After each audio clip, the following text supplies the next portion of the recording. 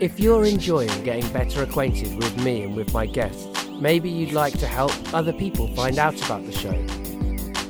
There's a few easy ways to do that. You can go on iTunes if you've got 5 minutes and leave a review saying what you think of it. That helps it get higher rankings on iTunes and stuff like that. What the show really needs is word of mouth. And in this internet age, that means liking the show's page on Facebook or retweeting it or sharing the link to all of your Facebook friends or Twitter followers, doing whatever you need to do in whatever social networking site you use. And if you don't use a social networking site, well, hey, you can just tell your friends or email your friends and tell them about what's going on. In this Getting Better Acquainted Extra, we get better acquainted with Sam, who is no longer with us, but that doesn't mean we cannot remember him. And we get a little bit more better acquainted with my dad. This is an extended version of a 3-minute piece that I have put together for the Third Coast International Festival's Short Docs competition. It's a much shorter form than the normal Getting Better Acquainted episode, and it's in a different style. It's much more of a kind of constructed, clear documentary style, but it's much longer than the submission that I gave to the competition. So it's an expanded version of a short thing, or it's a shortened version of a long thing. Up to you how you want to listen to it. Hope you enjoy it. I need to get better. Please make me better. I want to get better. Better acquainted with you. This is a story about how close I am to my dad. The first part of it will happen as we travel from where I live to where he lives. My name's Dave and I'm 30. I live in Leytonstone, London. His name's Peter and he's 88. He lives in Leytonstone, London. We live on the same street. When I was growing up, my dad was my neighbour. He was my neighbour even though he lived in the same house. When we lived in North Wales, we lived in the same house. Yeah? Yeah. Me, you and Mum. Yeah. But you were divorced. Yes. And you partitioned the house in the middle. Yes. So what did that mean practically? What was your side of the house like? Well, it was. It wasn't. It was a house in the country, so it wasn't a sort of standard house, and it had you entered it from the front door into a long front room, and behind that was a very long kitchen. This is downstairs. How we divided it up was we divided the front room with a partition and a door between them, and then we divided the kitchen in the same way, so that what had been a sort of huge farm kind of kitchen became, your side of it was a very small kitchen, and the rest of it, the other side of it, became my bedroom. And there was a small downstairs toilet at the back door, which was in my territory. There was a toilet with a wash basin beside it. So that was my bathroom. And there was a recess with the oil-fired boiler, because it was oil-fired at that time, the central heating system. In it, and there was just room in there to get a cooker in and sort of turn it into a very small kitchen. So that became my kitchen. So you had a fitted kitchen, essentially, but small. A small one, very small, yeah. And you had a tiny little area to sleep in in the front room. So that I could sleep in that on a kind of divan, which it was actually behind a bookcase structure I'd made. And the reason that you would sleep there, generally speaking, was that at weekends, me and Tony, my brother, came to stay with you in your side of the house. Yes, yeah. And our room, which was generally your room, had a bunk bed. A double bed bunk bed, if you see what I mean. The top bunk was a wide double bed sized space. And so was the bottom bunk, yeah. And Tony would sleep underneath. Yeah. I would sleep up the top. Yeah, and there was a spiral staircase of steps up to the top one. That's right, and in that room as well, we could draw on the walls, couldn't we? That was the room. That was the room. Yeah. You had lots of pens Yes. felt tip pens, and everybody who came to the house drew on the walls. And Yes. that's Yeah, inside the house. everybody's wall. Everybody's wall, it was called. Yeah. You've got one in this house now, actually. Yes, we've had them in several places. haven't That's we? right. On the door between the two houses, on the partition, like Yeah. the partitional door, Yeah. there was a sign. Do you have that sign around, actually? Do you have that sign anymore? I don't. I You had don't it for a remember how it while. got lost, but I haven't seen can't it for see a long it. time. I haven't seen it for a while. No. Do you remember what was on that, Yes, except I can't remember the exact wording? exact wording because it was from Kubla Khan, wasn't it? On one side it said, keep out Yes. small Porlockians. Porlockians, like the man from Porlock who Yeah. interrupted Coleridge Kubla doing Khan. Kubla Khan. Yeah. Small Porlockians, beware, because you were and are a writer, and you Yeah. didn't want to be disturbed if you were writing. Yeah. And on the other side it said, come in. Do you remember what that side said? No, I don't. I think it said something like, come in, bow 3 times, and Yeah, there was something about bowing 3 times. yeah, and sort That's of, right. you know, be contrite and Yeah. well behaved. I can't Yeah. remember the exact wording of Yeah. it. That was the sign that separated the house. I remember, like, you know, Yeah. we could come into your house, Yeah. your side of the house, your part of the house, when it said come in. Yeah, Yes, because I think the front door was actually in your section of the room. That's right. Right into the room. But I was trying to think how that worked. How did I get to there? Well, I'd have had to have gone into your house, or half of the house, to get out of the front door. But actually, I remember now. I used the back door, okay. which was in my bit. So the back door was the my front front door door. for your But I part would. of the I mean, house. I'd sometimes go out of your door if I'd been in. You know, because particularly before Mervyn came up. Yeah, before my I stepdad mean, there was moved just in. June in your house. You know, so And it you was looked much after more- us, so you would move into our side. Yeah, and also sometimes. things there was a lot of building, you know, partitioning and all that going on and that. And also, you had to come through to our side of the house to use the bath to wash. And yeah, and we went from our side of the house to your side of the house to visit at weekends. That's right. And you and you don't remember who came up with that idea? I don't actually. Well, I mean, I don't know really. I suppose it was the idea that you were. I don't know why it was so formalised in a way, except that I would have had to have lived in with your family for. Yeah, you would have been like a lodger rather than a neighbour. It made it a kind of, I don't know. It Well, you had the two houses, and that yeah, made I mean, sense. it describes because in actual fact we had intended to have 2 separate houses. Yeah. So I think it was probably that. You When know, we went- when we decided to do that, I mean, June would probably have said yes, but you know, and Yeah, no, it makes sense. When we stayed at weekends, why was there this idea that we kind of, because we did literally, we went from one part of the house where our bedrooms were to the other part of the house. So essentially we had 2 bedrooms, like each, really, in a way. I mean, it wasn't a massive house. Tried But, to sort of separate the whole thing because I used to cook for you. That was the point. Because I did have a little cooker. and at the weekends, you Yeah. cooked for us. We never went. Yeah, we I never went suppose back it to was our that. half no, of the I mean, house. if you've gone, I mean, as it grew, obviously, as you got older, and all, there'd be occasions when you go in and out. But it was that. For some reason, it was a sort of. We should be in 2 different houses, Yeah. and if we were, you know, kids would come from there. So we had to. You made the house 2 houses. So yeah, now whether it was. I mean, I certainly think. I'm sure I preferred it. And I'm trying to think whether it was me who instigated it or whether we both, you know, it seemed automatic. Because, as I say, we had expected to be in 2 separate houses. Yeah. So we weren't thinking of ourselves as a kind of...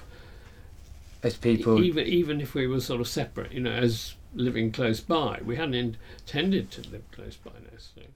When I was 8, everything changed. My mum and my stepdad moved us to a new house, and my dad lived a bus ride away. I only stayed with him at weekends. When I was 11, it all changed again. My mum and my stepdad split up. My dad came to live with us. The setup was very different this time. We weren't as clearly neighbours as we once were. My dad had 2 rooms in the house, but he shared a kitchen with my mum. It was like he was her lodger, which is funny because when they first met, my mum was a lodger in his house. The house that he shared, at the time, with his first wife. But that's a completely different story. In that house, we got a dog. When we went to Cardiff, and you were a lodger, you were like a lodger rather than a neighbour. Yes, There was a much more I was ambiguous paying, separation of the parts of the house. Yeah, I mean, I was renting my room. Yeah. Oh, so you paid rent to Mum? Okay, that's interesting. Yeah. We got a dog, didn't we? We got a family dog. Yeah. So what was the dog's name? Sam. And who was Sam? Who was Sam? What was his personality? Well, it varied who you talked to. I mean, his personality was fine as far as I was concerned. Well, I never said his personality wasn't fine. What was he when like? he came to us, I mean, he was a stray, wasn't he? He had been a rescue dog, so he had been cowed, and he was very, if you picked any object up, he would sort of think. He was nervous. He was very, very nervous. Yeah, because I always, built this tale over the years that in fact he must have come from a sort of drunken Welsh farmer who drank whiskey. And because he was scared of whiskey, wasn't he? Yeah, he was. He didn't like whiskey. Yeah, if you whiskey glass near him, he'd sort of go away. And he didn't like sharp noises. Yeah. And what did Sam look like? He was basically a hound, but he was also basically a terrier, wasn't he? I he acted like a hound. A cross between a greyhound and a Jack Russell or something. Something like that, which pretty much describes what he was like. Yeah, because when he was young and sort of thin, he looked more like a greyhound. As he got older, he got heavier. He looked more like a sort of hound, a foxhound. Yeah. Yeah. There was an element of neuroticness about him. I think he was neurotic, yeah, but and that sort of fitted with me. I mean, and with everybody in the house. Yeah, yes, I wasn't going to say that, but yes, of course. The significant thing that happened in that house with Sam was that he jumped out the window. Yeah, the first floor window. Yeah. And must have run down the wall. Probably, I don't know. You think he ran down the wall? He must have done something, mustn't he? Yeah, I mean, a cat would run down the wall, but he couldn't. He wouldn't do it consciously like that. But whether his feet actually touched it. Because Dad went over the road to go to the shops, and Sam wanted to go with him and raced through our first story front room, jumped out of the window, and me and my sister were shocked, and I couldn't look down. I thought it would be splat. I thought it would be an unpleasant sight to look down. Absolutely. So I closed the window, and then we went downstairs and we opened the front door, and Sam just limped in, didn't he? Right. Yeah. And we sort of thought, wow, he survived that. Yeah, he did. Although he did end up having to He had to have an operation later, but that was after he'd hit the leg, the leg that he'd first sort of hurt when he jumped out of the window. Then he banged it against a door fitting. Oh, right. And that's when he actually had to have the operation. And he had pins put in his leg and all sorts, didn't he? And I guess he had quite... And plaster. He was in plaster. I remember. I don't know, about bandages around it and everything, yeah. Late in his life, he kind of had arthritis as a result of a lot of that, probably as a result of that. Yes, that was certainly a big contributor, yeah. I mean, he came to live here in this house with you. Yeah. He was fine when we first came. I mean, how old was he then? How long were we in Cardiff? 95 to... about 7 or 8 years, yes. Yeah. So he must have been about 8 or 9. So he was sort of well middle-aged. And he finally moved in. But he was still fine, he could still run and everything. I still took him out on the bike over the common. He'd run along behind the bike, yeah. It was only the very sort of last year, I think, that I walked. Stopped right going on the bike after he'd had that sort of final attack thing. Yeah, because he had a kind of stroke, didn't he? He had a sort of stroke, yeah. And he deteriorated. And after that, he really deteriorated, yeah. Was it in this room that Sam died? Yes, it was actually, yeah. He was put down, wasn't he? That was the expression the people vet used. Yes, yeah. Well, sensibly so. I mean, he was very happy. He was lying in his basket, actually, with people all round him, and I was handing him bits of sausage. And then he has this one... I mean, she just shaved a little bit of his arm. He didn't like that. And then, I mean, he just gets this one quick plunge of the syringe and a huge dose of barbiturates, and he just changed. His eyes changed completely. The life or life light, you can call it either, just went out. But I mean, he was in, and then we picked him up. You dug the grave, I did. And you know who carried them out? Neil. Neil. Yeah, Neil and Joe were here. And the 2 vets, who were both women, and me, and Sam. I mean, that's what should be able to happen to humans, but it doesn't. It's not allowed. Yeah. There's a painting of him on the wall. Yeah. By your mum. Painted by my mum, who was co-owner for a while. And there's that's right, some other pictures of him over there. And it says, does it say something about Aslan or something up there? I can't remember what it says. Aslan was not a lion. Aslan was not a lion. Yeah, not a lion. And because, I mean... Sam it's a very regal pose, unusually so actually. It's not typical. No. In a way. When my dad came to live in London, Sam came with him. And when I came to London 4 years later, I became their neighbour once again. They are both just a few doors away. So here you heard the time it takes to get there at Sam's earlier. grave, which is in your back garden. We buried Sam in my dad's back garden. Yes. Well, My dad started the grave, but I came down to finish it off, to do the deepest digging. It was really strange because Sam was alive at the time. Sam was at the top. He stared down at me while I was doing it. as I stood digging his grave. You did it before he died. Yeah, no. And this is where we are now, by Sam's grave. It was a very odd experience being in somebody's grave and looking up at them. I mean, I say somebody. I mean, I know it's only a dog, but I know he was. Yeah. He didn't feel like only a dog, did he? That's the thing. No. So here is his grave, and at the moment it's got daffodils on it. Yeah. You always have flowers on it, don't you? Yes. It's not sort of all that well tended, but yeah. It's flowers and grass. It's messily tended, but lovingly tended. Yeah. I think that's fair. Yeah. It's got a picture of him. That Tony drew. Engraved by Tony, on his gravestone. Yeah. Where, is that one of the slates from the back garden in our house? The gravestone is one of Joe's. What do you call it? Where'd it come from? Cornish slate. Cornish slate, and it says here lies Sam, 1995/6, because he was a rescue dog, so we don't know where he came from, to 2008. We had the wake here, didn't we? We all came together, the whole family, from all over the place. Yes, yeah. Came the year after. That's right, a year. Yes, a on year the after. day, the same day, a year after we did.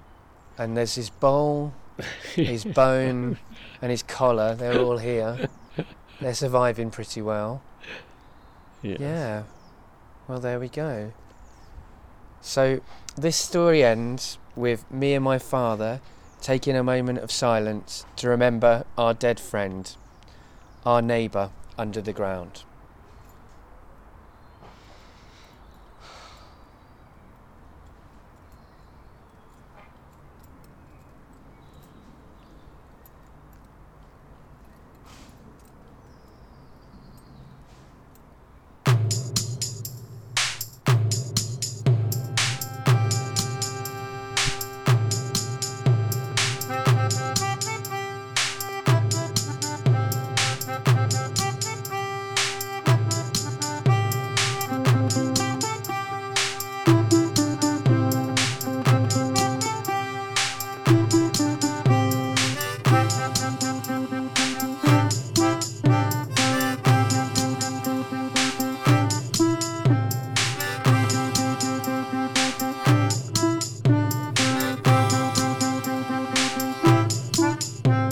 You can find Getting Better Acquainted on Twitter, @GBA Podcast.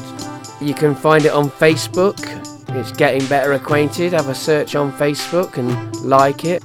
Or you can find it on the website, www.gettingbetteracquainted.co.uk. You can also subscribe by searching on iTunes and subscribing to us that way. And on the Stitcher Smart Radio app, you can download for your smartphone from Stitcher.com or through the App Store.